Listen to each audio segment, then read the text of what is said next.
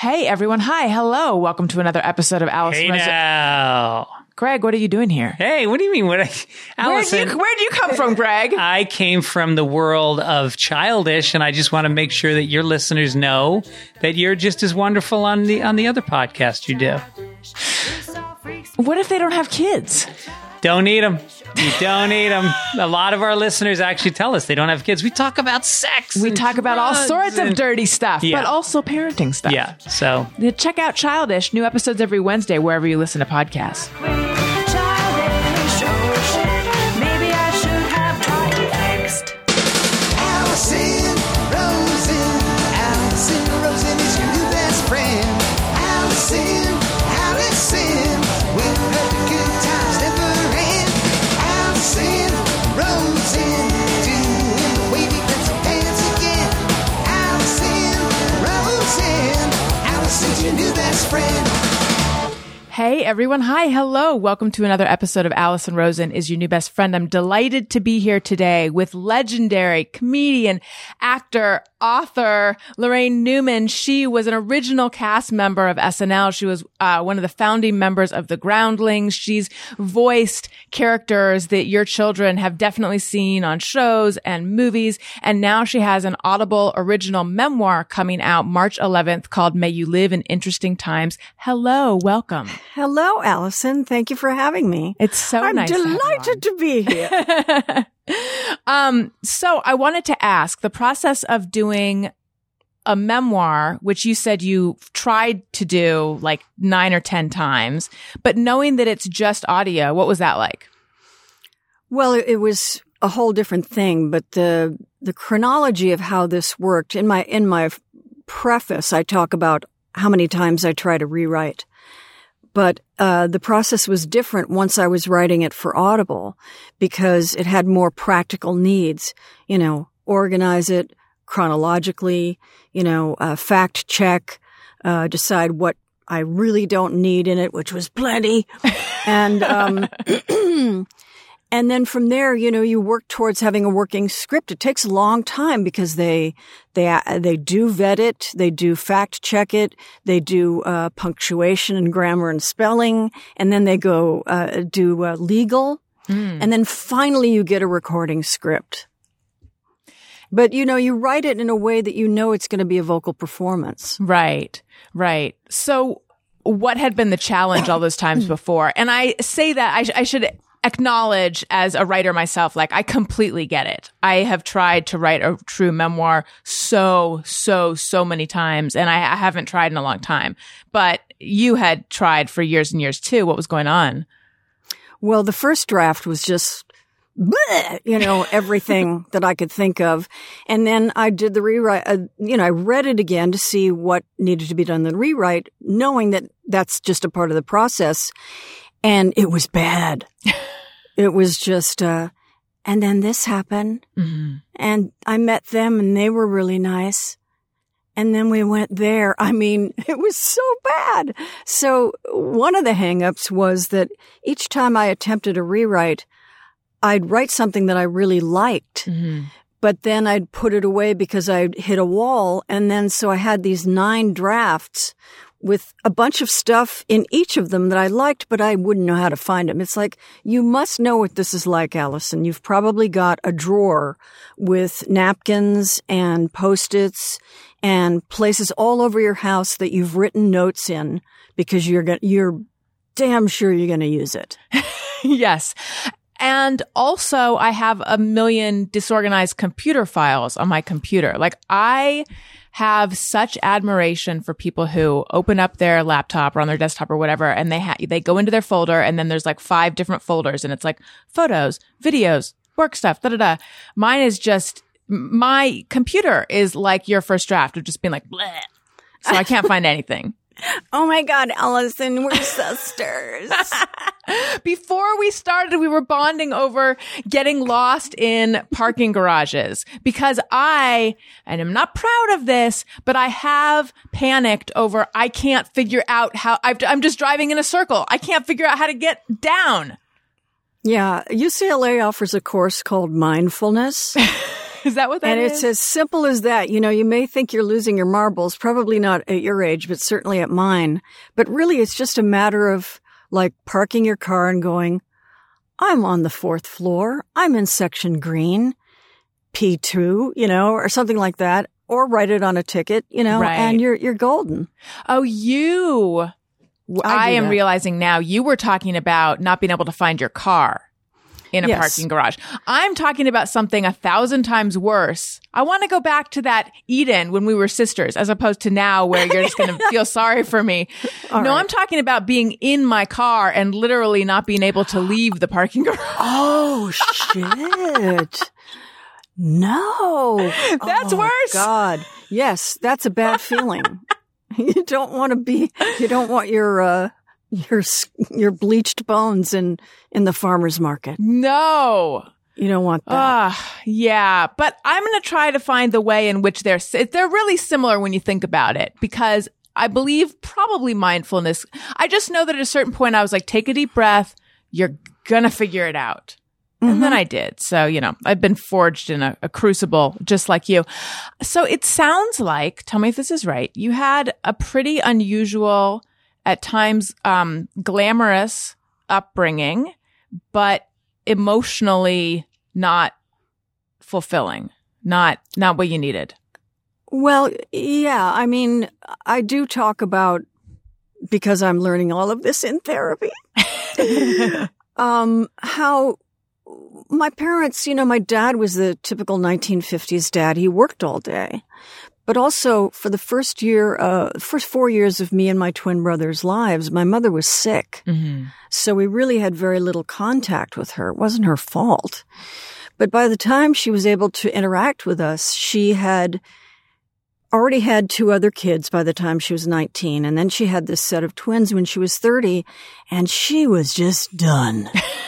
You know, she was not interested, and Right. God bless her. You know, there are moments where I understand that. Of course, you know, being a parent, I became the opposite and became a helicopter parent. It was completely up my kids' butts. But, you know, yeah, so I was alone a lot. And also, as I'm learning in therapy, Allison, you know, that kind of neglect can constitute a trauma.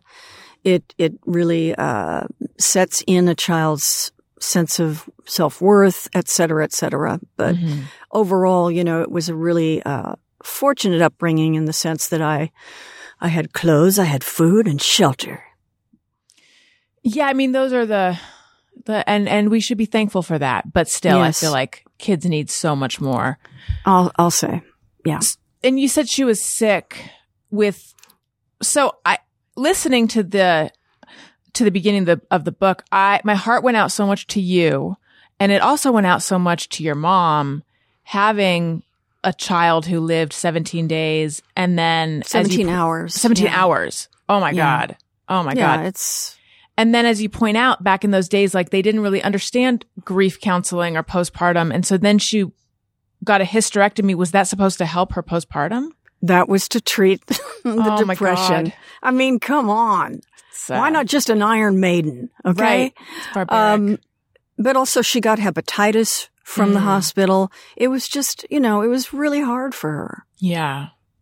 Yeah. So my heart definitely went out to her, but also you needed someone there. Yeah, but she was also a very talented woman and really should have had a career. She did a lot of things. I mean, she was an interior designer. She built the Westwood Playhouse, which is now the Geffen, Oh, wow. and you know was involved in the productions, quite a few great productions there. She wrote a cookbook. I mean, she did all sorts of things. She was interested and talented and was kind of, you know, trying to reconcile that and her obligation as a parent. Mm-hmm. So you became a helicopter parent. Like how? Yes. Yeah. Well, first of all, you know, I read all these baby books, ultimately realizing the only book worth reading is What to Expect When You're Expecting, because every other book is written to empower women in the delivery room, and it ends up scaring the shit out of you. Yeah. You just don't need that stuff. But, you know, I was in my kids' faces. I had they weren't keeping me from doing anything I'd rather be doing. I watch shows like Pregnant at 16, and I feel so bad for those kids because,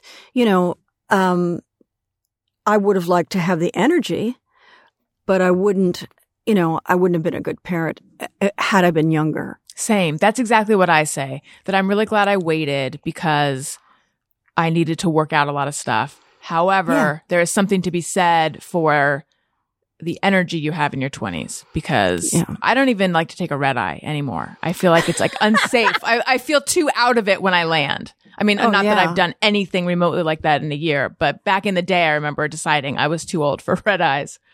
Well, now with the pandemic and sheltering in space, if I go to the market and mail a letter, I've done something today, It's so different, man. Yeah. How has your year been? Well, in all honesty, this is how I live anyway. I really love being home. I love cooking and reading and especially watching TV. Boy, do I love watching TV. So this is basically, I was very fortunate in that I worked all through the pandemic. My work could be done remotely. Netflix sent me, this is Netflix's, equipment. But then I had to learn it, Allison, and that was tough, I'm telling you. Oh, my God. For which show? Or do you do a bunch of Netflix shows? I do, and it's hard. I have to look at my IMDb. Some of them are for Nickelodeon, others are for Warner Brothers, but, 2 for Nickelodeon. The one that I'm doing now, it's been announced. It's called Ridley Jones, and it's for kids. And I don't know exactly when it's coming out, but we're recording our 2nd season. Well, that is nice that you've been able to work this whole time and it hasn't affected you that much. Yeah. Yeah.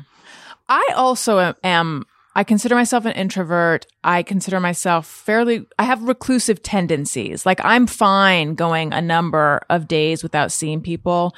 My younger sister, we lived together, and that's when I was like, oh, that's what it's so different. She's so different than I am in that she begins to just feel cooped up if it's been a few days of being by herself. And I'm like, no, I'm like just settling in a few days in. But this experience has made me realize the limits of that. Like I want the option of staying in while things are going on outside. Yeah, but also you have the energy drain of small children. That's true. I shouldn't have used the word drain. That's pejorative, but it is a drain. It is hard. We need our breaks. Yeah. Yeah. So you were on Kids Say the Darndest Things, Art Linklater show when you were 4, and you heard the laughter and it felt amazing. And then talk me through how you got into performing after that. Well, I mean, there were, when I walked to school, I would tell the neighborhood kids stories that I made up, which were an amalgam of things I'd seen on TV. And then I started gaining a following, which was really exciting. Even big kids were in the group. And I was always afraid I'd be busted. They'd recognize a plot from Kaltiki or something and I'd be finished. But, there were school performances, there were camp performances. We put on an original show in our neighborhood. But I never thought I'm going to be an actress. I just thought this is the best fun ever. And the response that the audience gives me feels so good. I did, however, when I was probably really small, the theater that's on, Santa Monica Boulevard in West Hollywood. It's a legit theater. It's been there forever. And I saw some production of like Prince Charming or something like that. And I went backstage and I saw the actors with all their makeup on and the way it all smelled and looked. And I thought, I want to be part of this world. What do you think, what about it appealed to you? There was something magical about it. They seemed like unearthly creatures. And I always, my fantasies as a little kid, I always wanted to have superpowers. I dreamt that I could fly so often that I was convinced I could, which got my collarbone broken. Yes, that story And that it was like many hours until your parents realized, right? Yeah, it was not reported by the babysitter. Yeah. But, it was, I wanted power and I wanted to be super smart and super beautiful, and all the men loved me. I wanted Prince Valiant and Tom Hatton from the Popeye cartoon show. I just, I dug men so much. That's not changed. But anyway, that it just, I liked the idea of having some sort of asset, that I could exercise.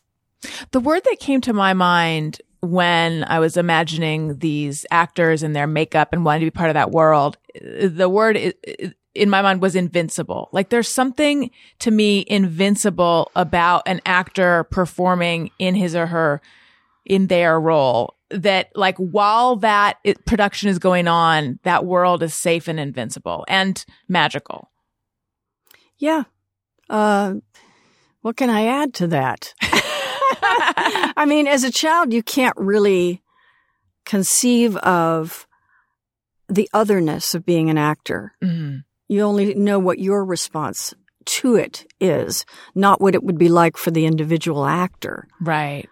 And then what did you find it to be like? Well, I always said that, fame means that you can always get change for $1.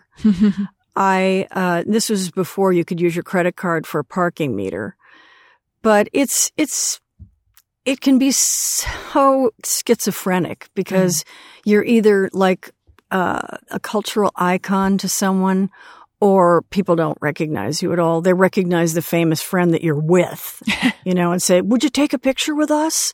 It's like, sure. Oh God, kill me. Were you able to enjoy the height of your fame?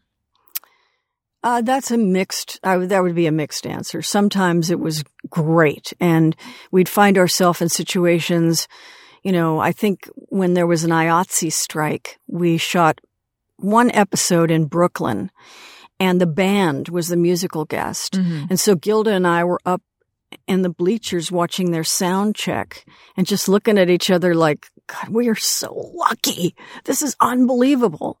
And the exposure to, the bands and the hosts and the parties we got to go to, the ones we were invited to, there are so many things that are fun but also kind of infantilizing for actors, where their path is smoothed out for them, ahead of them, so that they don't have to deal with stuff.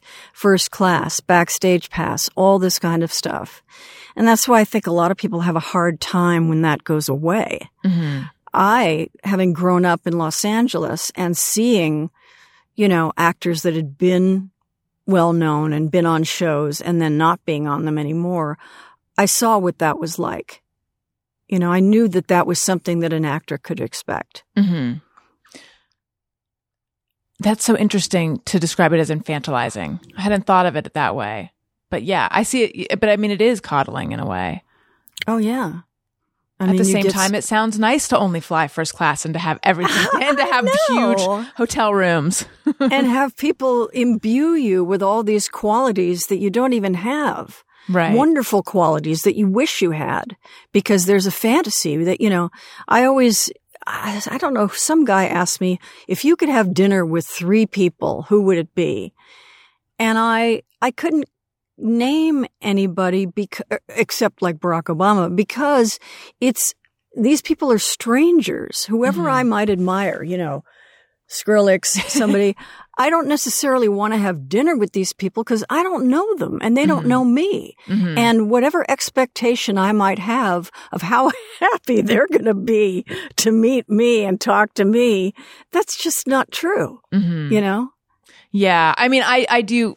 That is sort of the dark side of all of this, is that realization that someone who appreciates your work might feel really close to you and they feel as if they know you through the work.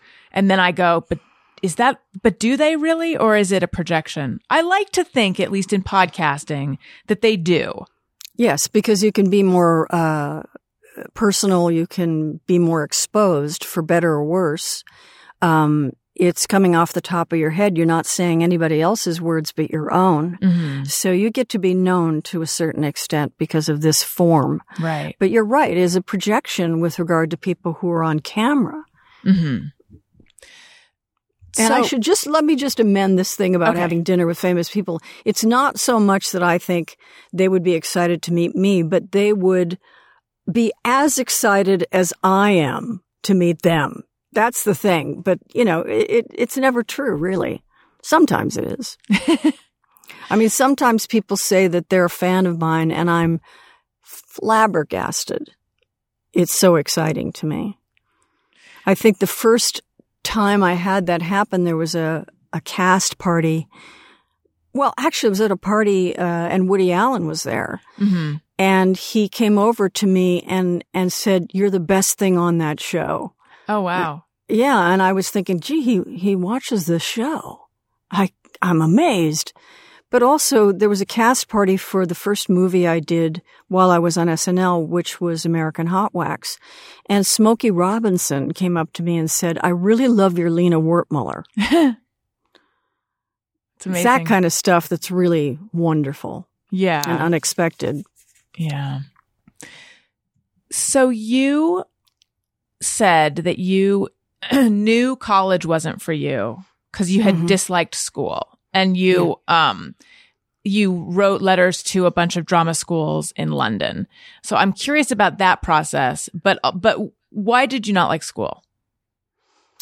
Well, other than the subjects I was interested in, I had a lot of trouble. I think I probably had learning disabilities. Mm-hmm.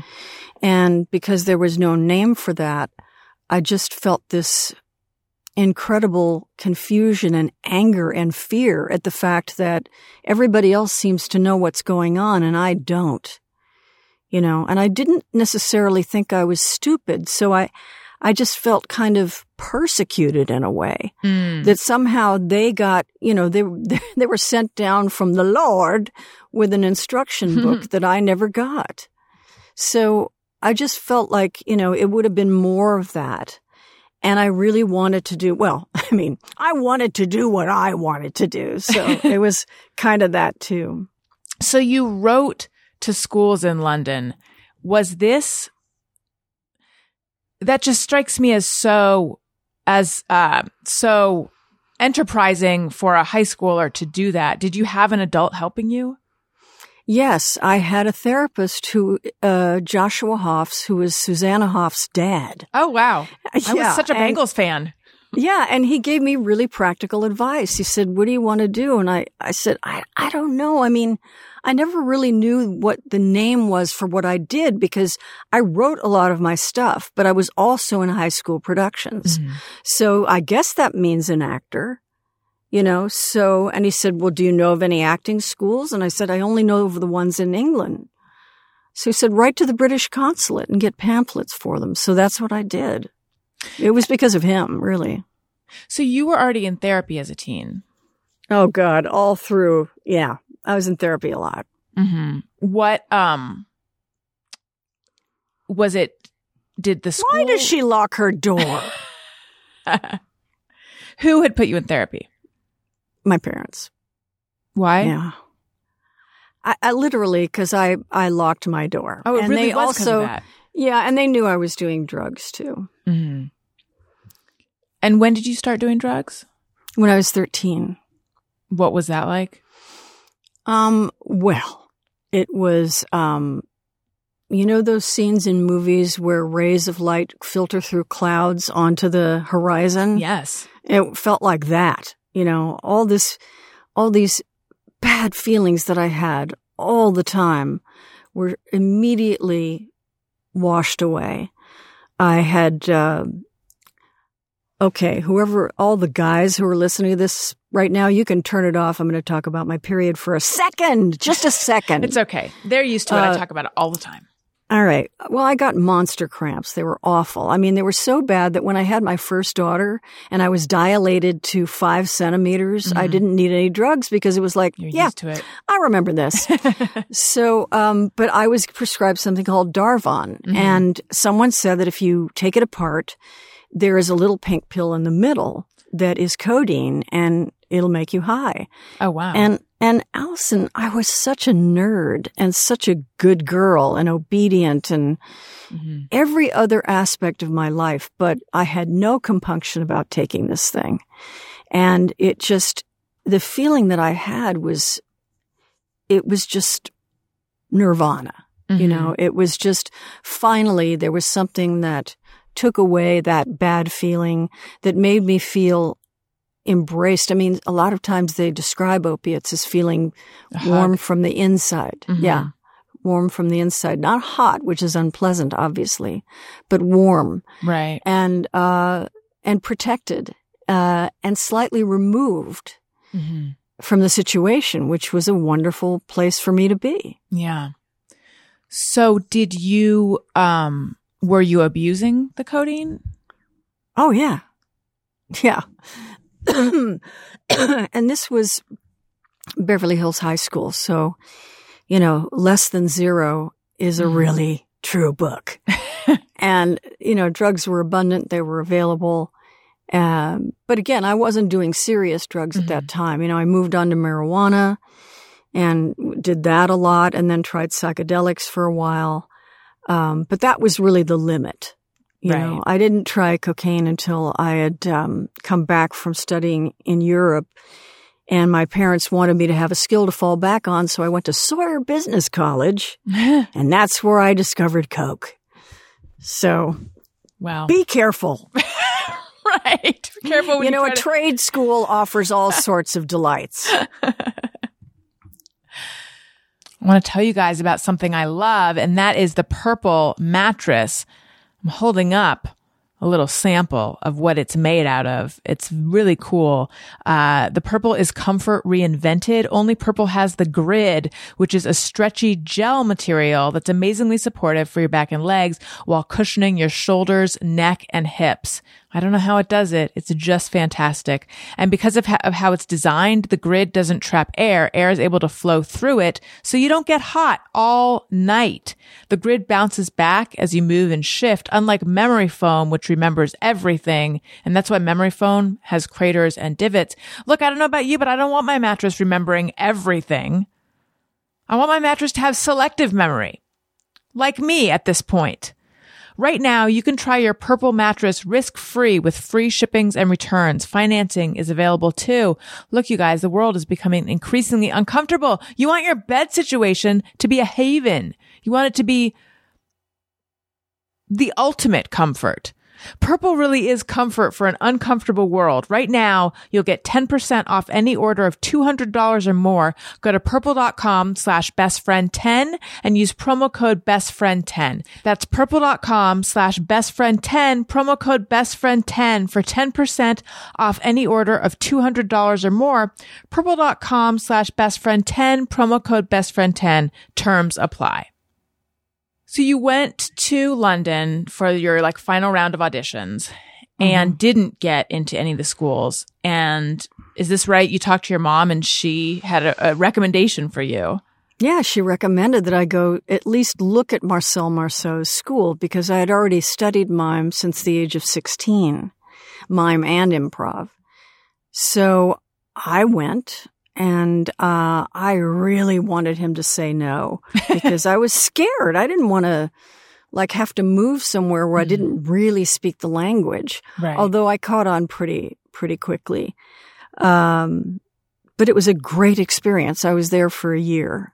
I mean, that just seems like so you were 18, 19? Yes, 18. To all of a sudden go off to Paris to study mime with Marcel Marceau. Mm-hmm. I feel like kids these days don't do kids of any day don't do that kind of thing, but especially now they don't. I mean, that just seems it's so worldly. It's so fancy and worldly. Well, I mean, we were a middle-class family, but I had enough money to live cheaply, you know, and I had a roommate and our apartment was literally a concierge's converted office. It was really small. And it had, right next to the kitchen was the shower which also contained the toilet, because there's this thing they call the Turkish torture, which is literally a place for your feet and a hole so I've that you heard of have to this. squat, you know. And that was right next to the kitchen. Yay. Appetizing. Yay. So did that for a year. And were you thinking that you would, like, what were you thinking you would do after that? Well, see, I've been realizing that I've had to say this in a lot of the interviews I'm doing. I'm not a big picture kind of person. I just always followed my interests. I followed the things that I was really, really fascinated by. And that always led to the next thing and the next thing and the next thing. And it's really, I think, why I seem to have the luck and the serendipity to be at meaningful moments in pop culture, whether it be, you know, living in Los Angeles and the British invasion and the accessibility. I mean, I saw the Beatles twice, and, you know, there were clubs where you could see everybody, you know, and then when the Comedy Store opened, which was really the first of its kind, it was the first club that had exclusively stand-up. No music, nothing, just stand-up. So I witnessed that. I witnessed this whole kind of growth and burst of comedy, saw all the stuff that was going on in town. And then we, at the same time, were starting the Groundlings. Is that where you were had to do Trust Falls? Was that the Yes. Groundlings? Yes. Can we talk We for only a had to moment? do it once. Let's talk for a moment about Trust Falls, because I also detest Trust Falls. I'm not sure that it really I'm not sure it does what it's supposed to do, but do you know, does that still happen nowadays, or was that a specific moment in time? I couldn't speak to that. I have no idea, but I can bet you that they don't do it in the Groundlings now. Right. They don't have a wall to fall off of. You know, this was the Cellar Theater on Vermont before we moved to the Oxford and then moved to Melrose. So I know a little bit about how you got into SNL. Lauren had hired you to be in a Lily Tomlin special, right? Yes. And then how did that translate into being, you know, in the first iteration of Well, SNL? he was hired to create a show for Carson reruns, I think on Saturdays. And they just let him do whatever he wanted. And so he went looking for performers, and he came back to the Groundlings, and he actually offered it to several other people in the company, but they turned it down because really? they thought, for various reasons, they turned it down. But I was game. Again, it was like I was just following the things that were exciting and interesting to me. And I don't mean that to sound cavalier. No, it doesn't. I was very excited about it. I don't think that sounds cavalier. And I think that is now advice given to people who are trying to figure out what to do. Like, well, what excites you? Follow your passion. Right. But you did this way back before everyone else discovered it. Well, now also it really pays to be, and I think most kids are very entrepreneurial. You know, both my kids do stand up, and they create their own shows where they book the talent and find the venue. You know, I mean, 25 and 22, these kids are doing this. Right. They have all these tools like YouTube and the iPhone to make, you know, their own content. It's just, they've really got the power. They've got the power. So how is that, having children who are doing comedy? And do you weigh in? Do you hold back? Only if they ask me. You know, they have the aptitude for it. They're both really talented, more talented than I ever was, and which is a joy for me. And they both have incredible minds, very unique minds and approaches.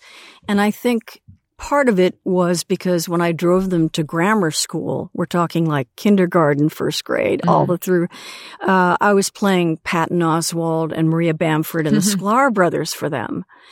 And I encouraged them to read as much as they could and see if this is what they wanted to do. I encouraged them to see everything they could possibly see so that they would not do that that they would do something entirely different. And they sure as hell did. That's great. Very proud of them. How do they live? Do they still live here? The younger one lives here. The older one lives in Brooklyn. Have you been able to see the older one during this year? Yeah. Oh, Okay. not during the pandemic, no, but FaceTime. That's it. You've been able to quote unquote see. Yeah, and Spike is my older child's name, and they're non-binary, so I refer to them as them. Mm-hmm. And they've started their own business. So even though they're on an HBO show, when they're not filming, they're a dog walker. They have their own business. They're doing really well. They don't need anything from me. Neither of them do. That's great. But I did talk to Al Franken the other day, and he was telling me what his kids were doing. And it was just so much like public service. And I was thinking, I'm a failure.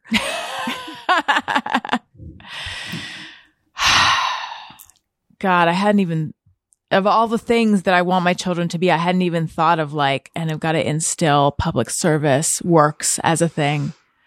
Yeah, do. well, it becomes a requirement in high school. Mm-hmm. You have to have it on your college application. And with Spike, I knew that she loved Patton Oswalt. So I was just kind of sniffing around, finding out stuff I could about him. And I saw that he got involved in something called 826LA, Oh, yeah. which was a literacy advocacy program in Venice. And it was not on the list of so-called, public service stuff for their high school, but it was able to be put on there. And they worked there, they tutored there for a year. And it was really great on their application. I bet. So I wanted to ask a couple questions about specifically those 5 seasons on SNL. Well, actually, let's go to the end first, because you and I were talking about how I'd had Bobby Moynihan on last week. Yeah. And he chose to leave after 9 seasons. I'm always curious about that decision to leave. What made you decide to leave? Well, our contract was for 5 years. Okay. And it had been 5 years and Lorne was leaving. Mm-hmm. And nobody wanted to do it without him. The network approached each of us individually asking if we wanted to stay. Mm-hmm. And I know that I didn't. I really wanted to go home. Yeah. How was the schedule just as grueling back then as I always hear about? Just the staying up all night? Nothing has changed. It's so interesting to me. I hear, past and current cast members talk about the schedule. I remember years ago hearing Andy Samberg describe the schedule, and I'm thinking, man, it's exactly the same. And then Fred Armisen and Cecily Strong, same thing. They both said, this is what happens. And I'm like, man, it's just how it was. Mm-hmm. That must have been hard, except you had that young 20-something energy. Yeah. And also we were being allowed to do stuff that made us laugh. And that's a really wonderful gift. And it also feels very special that we're getting that freedom. And look they're putting us on television doing it. Yeah. It was a great feeling. Did you invent our idea of Valley Girl? Oh my God, you're putting me in a position of humble bragging. And, it's like that's a claim to fame. But yeah, I guess I did the first one. Yes. Because you did that. You're welcome. Thank you. Kill me. You did that in your audition, right? Because that's on YouTube. It's like a SNL screen test, and it's Sherry. Yeah, it's the monologue from the Groundlings that was eventually used in the Godfather group therapy sketch on SNL. But that was a piece that I did in the Groundlings. Right. And you talked a little bit in the book about the difference between the Valley Girl as it was understood then that you did versus the one, like the thing they're doing in the Californians. The Californians, yeah, it's a different thing entirely. And I remember noticing the sort of how that was morphing. Can you explain that a little bit? Like, what is the difference? Oh my God, let me think about that. Well, first of all, I was listening to NPR one day and they were talking about dialects in the country. And the fact that, like the Boston pronunciation of ka and things like that are an affectation. It was not a corruption of an existing accent from point of origin for immigrants. But in the case of the Valley dialect, they were talking about how it's kind of now become all over the country that people are talking like that. And it's just kind of a slackness of the jaw, people not crossing their T's verbally. So it's almost like a corruption of regional accents. I mean, people who are from really regional places still have wonderful, fascinating accents. But overall, in urban areas, people have gotten really so much to sound that way to some degree. I mean, the interrogative lilt at the end of sentences like, I thought I'd do this. And then he said this, that I think is definitely, the infection that started with the Valley speak. Right. I think I noticed the first time I was like, wait, this used to be different. Is it called Mall Girls or Chris Farley, David Spade, was it Adam Sandler, when they're in a mall and they're like, oh my God. Oh, well, which is different than how you did it. Yeah, I broke down the dialect in the book. There are a lot of things that make up that Valley accent. We have the Spanish influence because it's a Spanish land grant state. And people coming, and it was Mexico, people coming from the Dust Bowl. But I noticed that there was like a glottal L to begin with. So words like really would become Roy and probably would be proy, and the ing endings would be een, like I'm going and I'm starting instead of starting. Right. And of course, contractions were fun. Wouldn't was wouldn't and couldn't was cunt.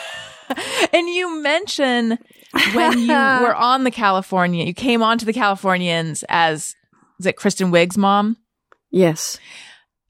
And you were going to say cunt, but then you chickened out. How come? I just thought it would have been really selfish. And I didn't know what it would have done, to the show, because that's certainly a word that is not used. I mean, God knows they bleep out a lot of stuff and we know perfectly well what word they're saying, but I've never heard them bleep that out. Right. So I was ambivalent because, I wanted to do it for the fun of it, but I really thought that it might have been damaging to the show and I didn't want to do that. Yeah. The Exorcist 2 sketch with Richard Pryor that I was just like crying, laughing at. But why? So I know that, so you play the girl who's possessed. Yeah. Reagan. I couldn't remember if it was Reagan or Regan. And by the way, I've never even with my eyes seen The Exorcist. It was played at a slumber party I went to and I hid under a blanket the entire time and it still scared the crap out of me. Yeah, it's a good one. Yeah. I don't know if I could handle it now. I don't think I could. But anyway, you play the main character. And Chevy Chase did the voice when she's possessed though, but why? Because I had to be body mic'd.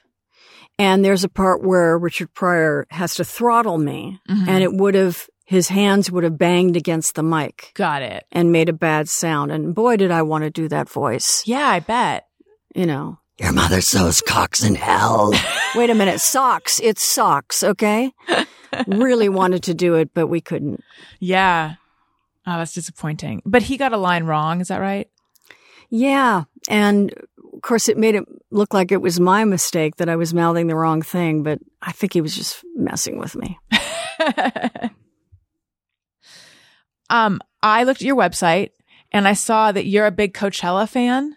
Very, very big fan. Yes, I love Coachella.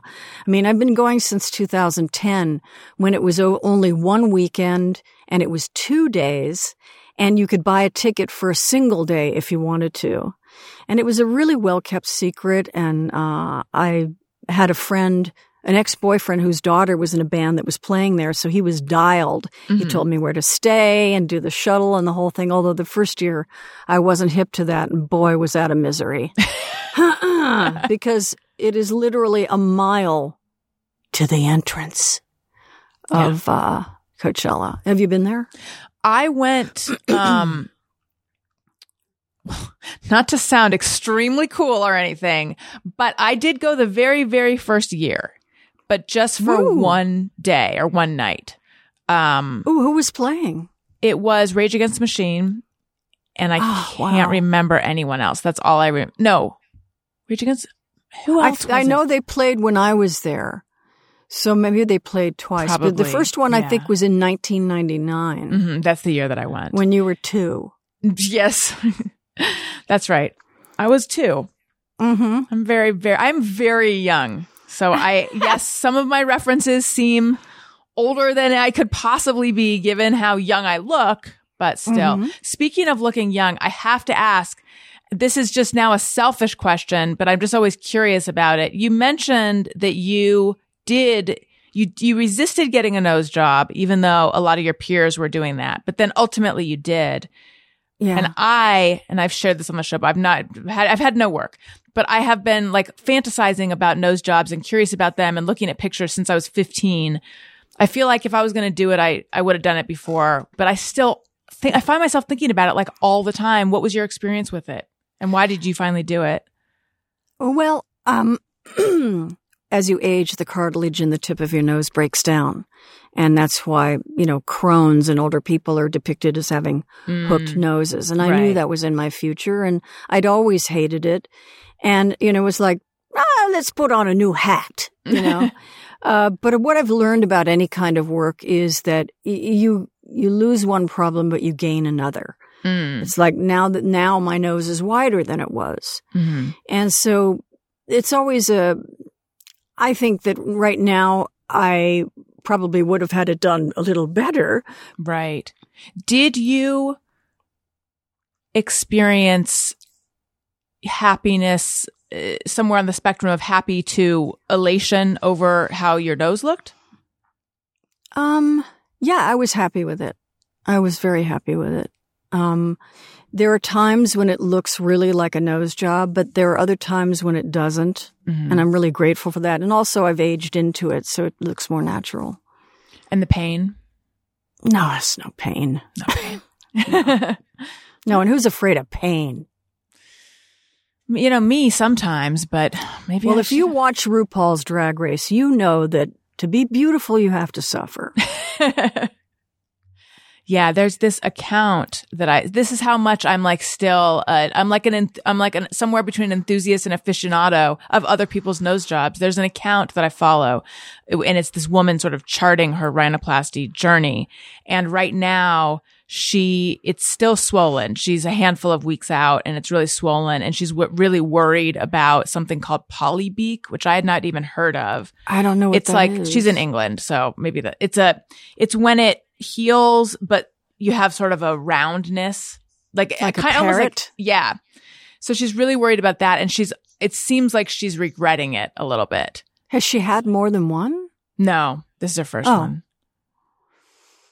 I think. Now I got to look it up. You got to tell me what that is so I will. can take a look at it because I'll I'm send it- curious. I'll send it to you after. I'll send it to you on Instagram.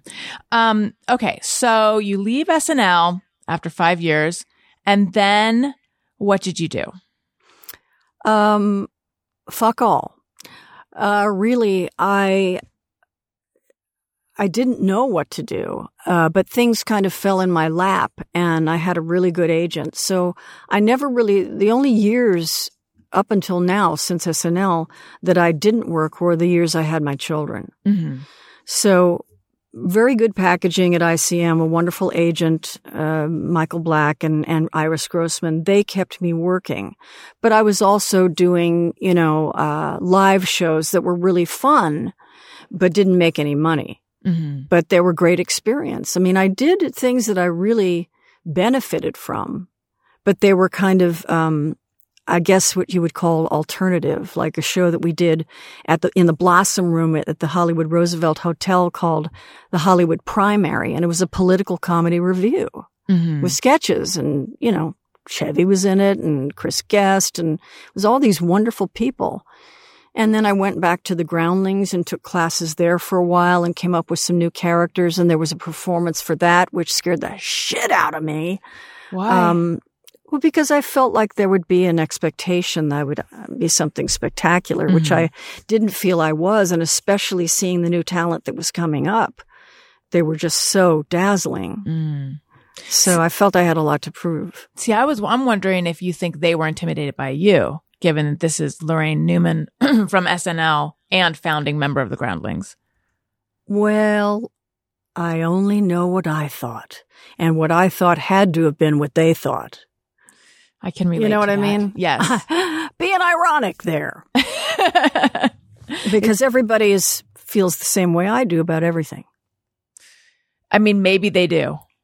Oh, no! No, I don't think so. When did you get sober?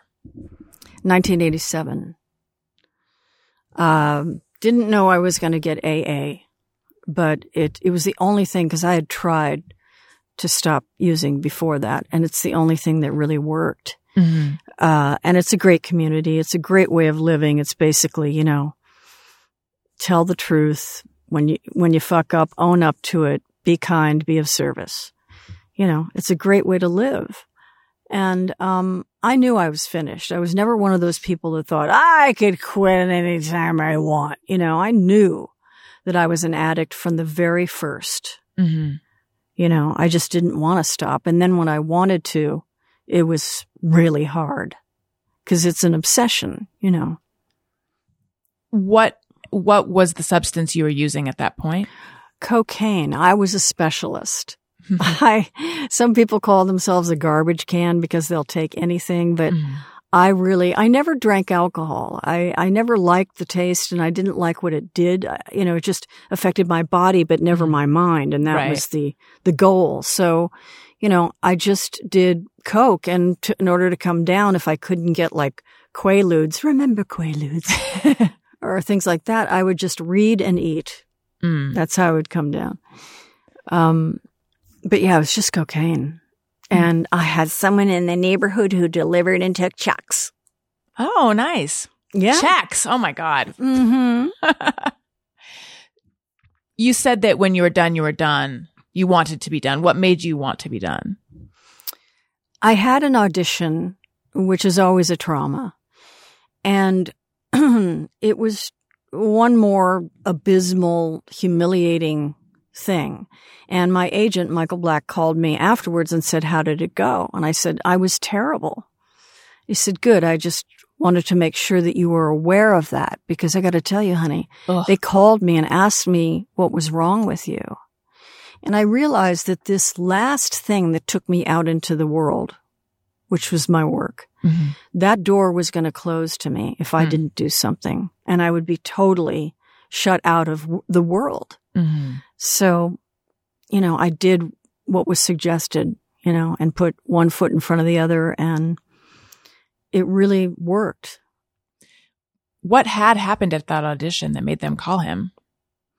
Sorry to make you relive this. Oh, God damn it, Alice. I mean, first of all, I knew the director.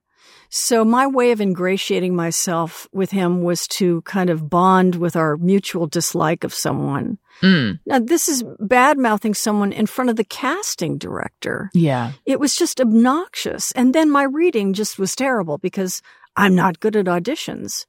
So it was a wonderful combo of me being an obnoxious asshole and a lousy performer. I keep reading reviews of various SNL oral history books, and they talk about how it seems that everyone, or maybe it's just two different books, but I read a few reviews of these two different books. And in the early days, to hear people tell it, Chevy Chase was just very hard to work with. Was that your experience of him? No. But I can't say how it was for the guys. It might have been a different thing entirely. But Chevy was always lovely to the girls. He was always nice. He wasn't abusive in any way. I mean, it was the cast was wonderful. I realized this in doing press for this book is nobody ganged up on anybody, and there were never cliques, which is remarkable when you think about it, because it's just like a group of people, but Yeah. it's like a lifeboat that you're all, contributing to this effort to survive, Mhm. and also coming from an improv background, it's all about supporting the other actor. Right. So that we're really fortunate that way, that we all were at least polite to one another. That is wonderful. What was your relationship with Gilda like? I know that you have said that you were never as close with her after as you were during your time at SNL. Yeah. Gilda was wonderful. She's a wonderful person and so loving to me and so supportive and affectionate, except when she had a boyfriend, and then nobody saw her, But as hard as she worked, she was very kind to me and everybody. And we had situations during the show, which is in the book, where she and I were caught in some pickles. I'll tell you, Allison, we were in a couple of pickles together. And she always made them great. And she always made me feel special and loved. She would make a big deal about people that she cared about. She would give parties for people and birthday parties and things like that. And even after the show ended, I would find a present on my doorstep on my birthday, even though I haven't talked to her in maybe, a year. Mm-hmm. And that's a lovely thing to do. Yeah. Are you like that? I can be, yeah. Yeah, when I remember. But yeah, I do give a lot more presents now than I used to. Mm-hmm. And people are always amazed by that. And It I is. write thank you notes, which people are also amazed by. I've tried to get my kids to write thank you notes. It's so important to me. Yes, I can remember my mom really crawling up my butt about thank you notes. But you're right. And I feel like now it's really, you really don't see them that much. No, and people can email or text them, which is at least something. Something. But I still have to, well, not anymore, but I did have to ride them a lot to get them to do it. They're very much more mature now and do it on their own. All right. Let's do Just Me or Everyone. Sometimes I ponder on something I have thought or done. Is it just me or everyone? Okay. So That is Lorraine, you beautiful. have one or a million, right? Yeah. The one I think I'll talk about, and if I think of the other ones, that'll be good if I Okay. remember them. But, and especially because of the pandemic, I'm watching more TV than ever. And I start acting the roles as I'm watching them. Or if there's something going on in a plot, I'll talk to the TV. Mm. Like, this always drove me crazy in Walking Dead when the horde of zombies is right on their necks, but somehow someone has to make a speech. That kind of I shit know. drives me crazy. And Yes. it's that way for everything. The radioactive ray is going to hit the surface of the moon and we got to go, but someone's taking a long, smoldering, lingering look. Why? I know. But What else have you Yeah. been watching? I have to. Okay, I don't think I begin to act things out. I think I do a little bit talk back to the screen. So I think that's Yes. probably everyone. Yeah. Yeah, I What else think have everybody talks back to the screen. What else have you been watching? Oh my God. Well, I love horror, so I've been watching Eli Roth's History of Horror, which was great. Oh my God, I watch so many things. I watch a lot of Nordic, Swedish crime dramas. Oh, A lot of foreign stuff, which is really Call My Agent from France is I such a heard great that's good. show. Oh, but I've been watching For All Mankind and, oh my gosh, Ricky Gervais's show Afterlife. I just could go on and on, my dear. these are all the list. respectable choices. I've just been sucked into the world of Bravo's Below Deck. Do you watch any reality? I watch some reality, but it really, what is Below Deck? What is that about? Oh, it's about the ups and downs of a ragtag group of people who work on a chartered yacht. So, Oh man, so relatable. yeah, Really, the whole Jesus. thing is so relatable. So they work on the chartered yacht though, but then it also focuses on the guests that come on the chartered yacht. But it's really about it's like the deck crew and then the interior crew and the chef and the captain and how they The relate. hierarchies, upstairs, downstairs. Yes, exactly. Got it. It's really good. I haven't been I was into Vanderpump Rules and then I hadn't been into reality in a long time. And then I got sucked into this and it's what I watch every night. I stay up I too gotta late watching say, it. I have heard people talking about that show. It's pretty good. But I like shows that involve skill, like Project Runway and Great British Baking Show. Mm-hmm. And all the people on that are so nice. I have a problem with the sob stories. Yes. You know, I mean, I like The Voice, but, you know, I'm doing this for my grandmother who died 3 years ago. Yes. You And they know? have to start that. Everything starts with that speech. Yeah, and I record it and then I just scan it. Right. It's like, just let me hear you sing. I just want to hear you sing. Yeah, we get it. We get it. Your character has a point of view. You have an arc.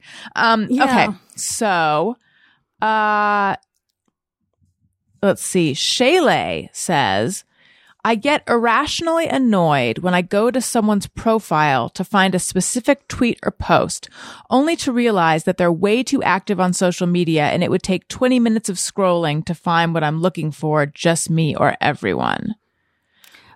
So Go ahead. is she saying that there was something she saw posted and then didn't respond immediately, or there were so many responses that she had to scroll? I think she's saying she remembers a tweet or post and she wants to go find it. And then she goes to go find it and it's like, there's no way she's going to find it because this person has 8 million tweets. That is so annoying. It's terrible.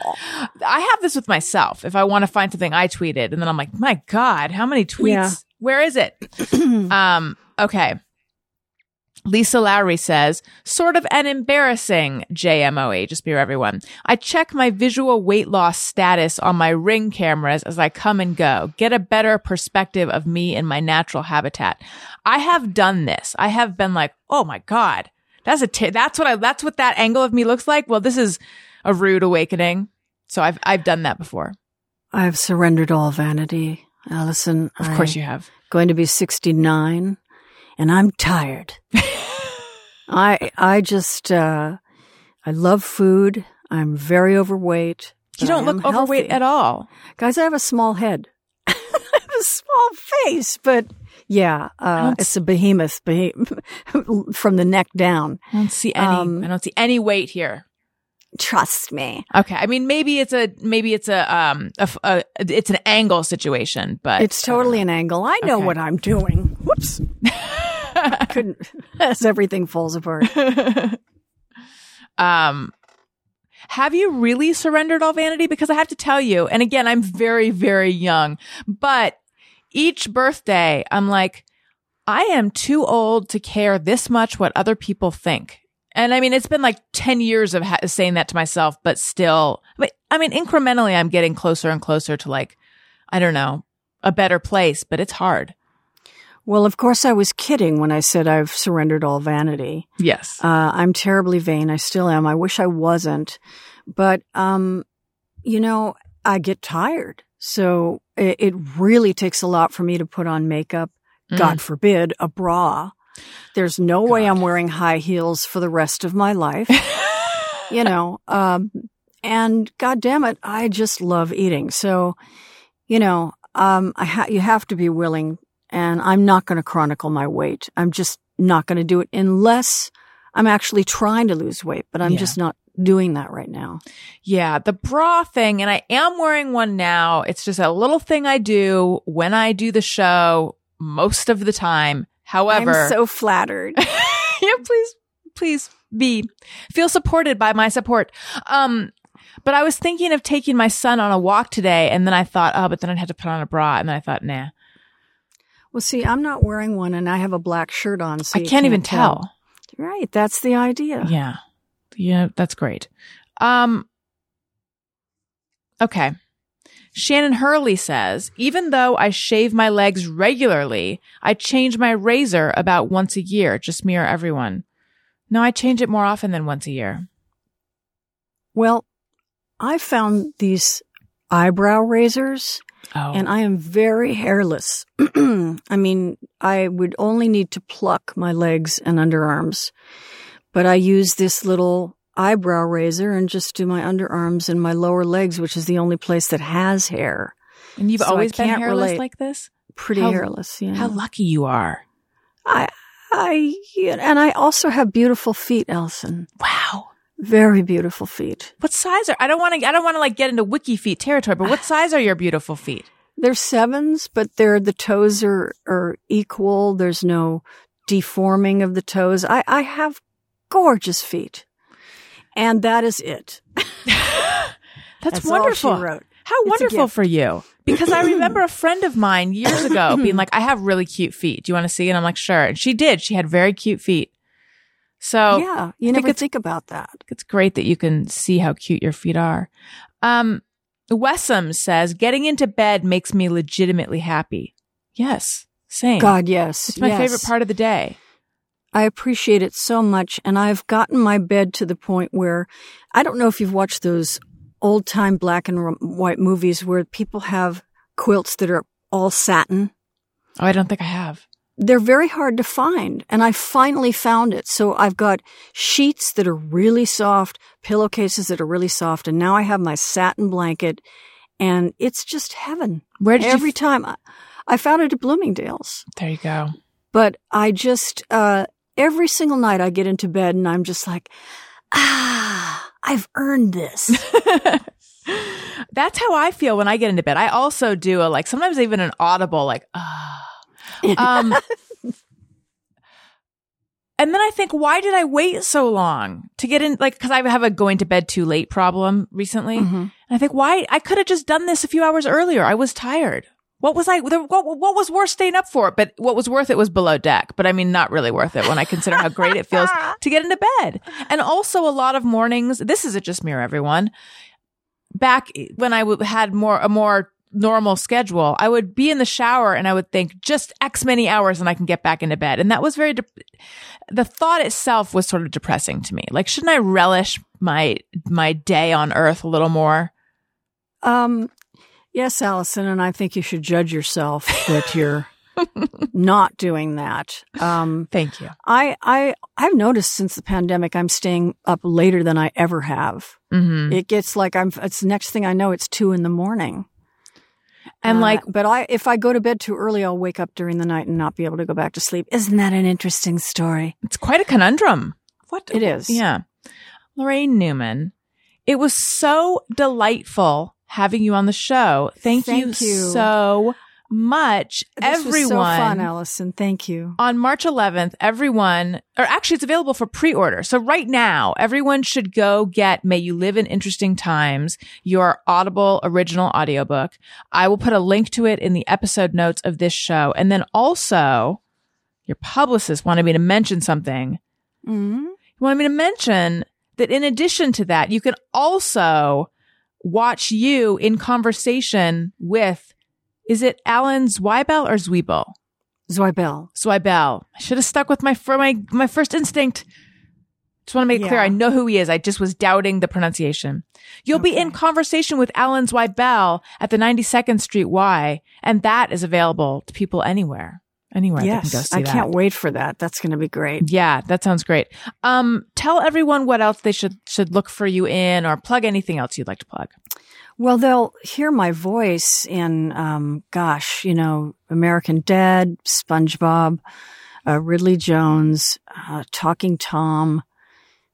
And I don't know if they'll recognize it. I've had friends that say that their kids from another room recognize my voice. So that means I'm not doing my job. But yeah, you'll hear me. I'm not in anything on camera right now. I did an episode of Los Spookies, but that was last year. Oh, cool. I like that Yeah. show. Nice. And you're on social media as at Lorraine Newman, right? Yeah. Yeah. Yes. Great. Twitter. And I am on Twitter and Instagram at Allison Rosen. If you like what you're hearing, please make sure you're subscribed. Tell a friend. I'm begging you. This is me on my hands and knees begging you. Please leave a review because that helps people find the show. 5 stars. please, that's how you feel, I don't want to force your hand or anything, but I'm just saying this feels like a 5-star situation right now. Also, Come on. I'm on Patreon, patreon.com/Allison Rosen. Bonus episodes every week, Zoom parties, all sorts of fun stuff. Patreon.com/Allison Rosen. I'm also on Cameo, and I have an Amazon store, which I've spent way too much time curating. So you can go there and you can shop my podcasting equipment. I have all the makeup that I use, all the beauty stuff for kids, stuff for the home. And that is Amazon.com/shop/Allison Rosen. Amazon.com/shop/Allison Rosen. And also, as I should have said at the very beginning of this show, if you're listening to it, you can actually see the whole thing. You can go see this. YouTube.com/Allison Rosen. YouTube.com/Allison Rosen. Again, Lorraine, thank you so much. This was so fun. This was so fun. Thanks a million. I really enjoyed talking to you. Listeners, thank you for listening. You matter. I love you. Goodbye. Hey, do you know about the Allison Rosen show? We had a good time, but now we gotta go. Yeah, Allison Rosen is your new best friend.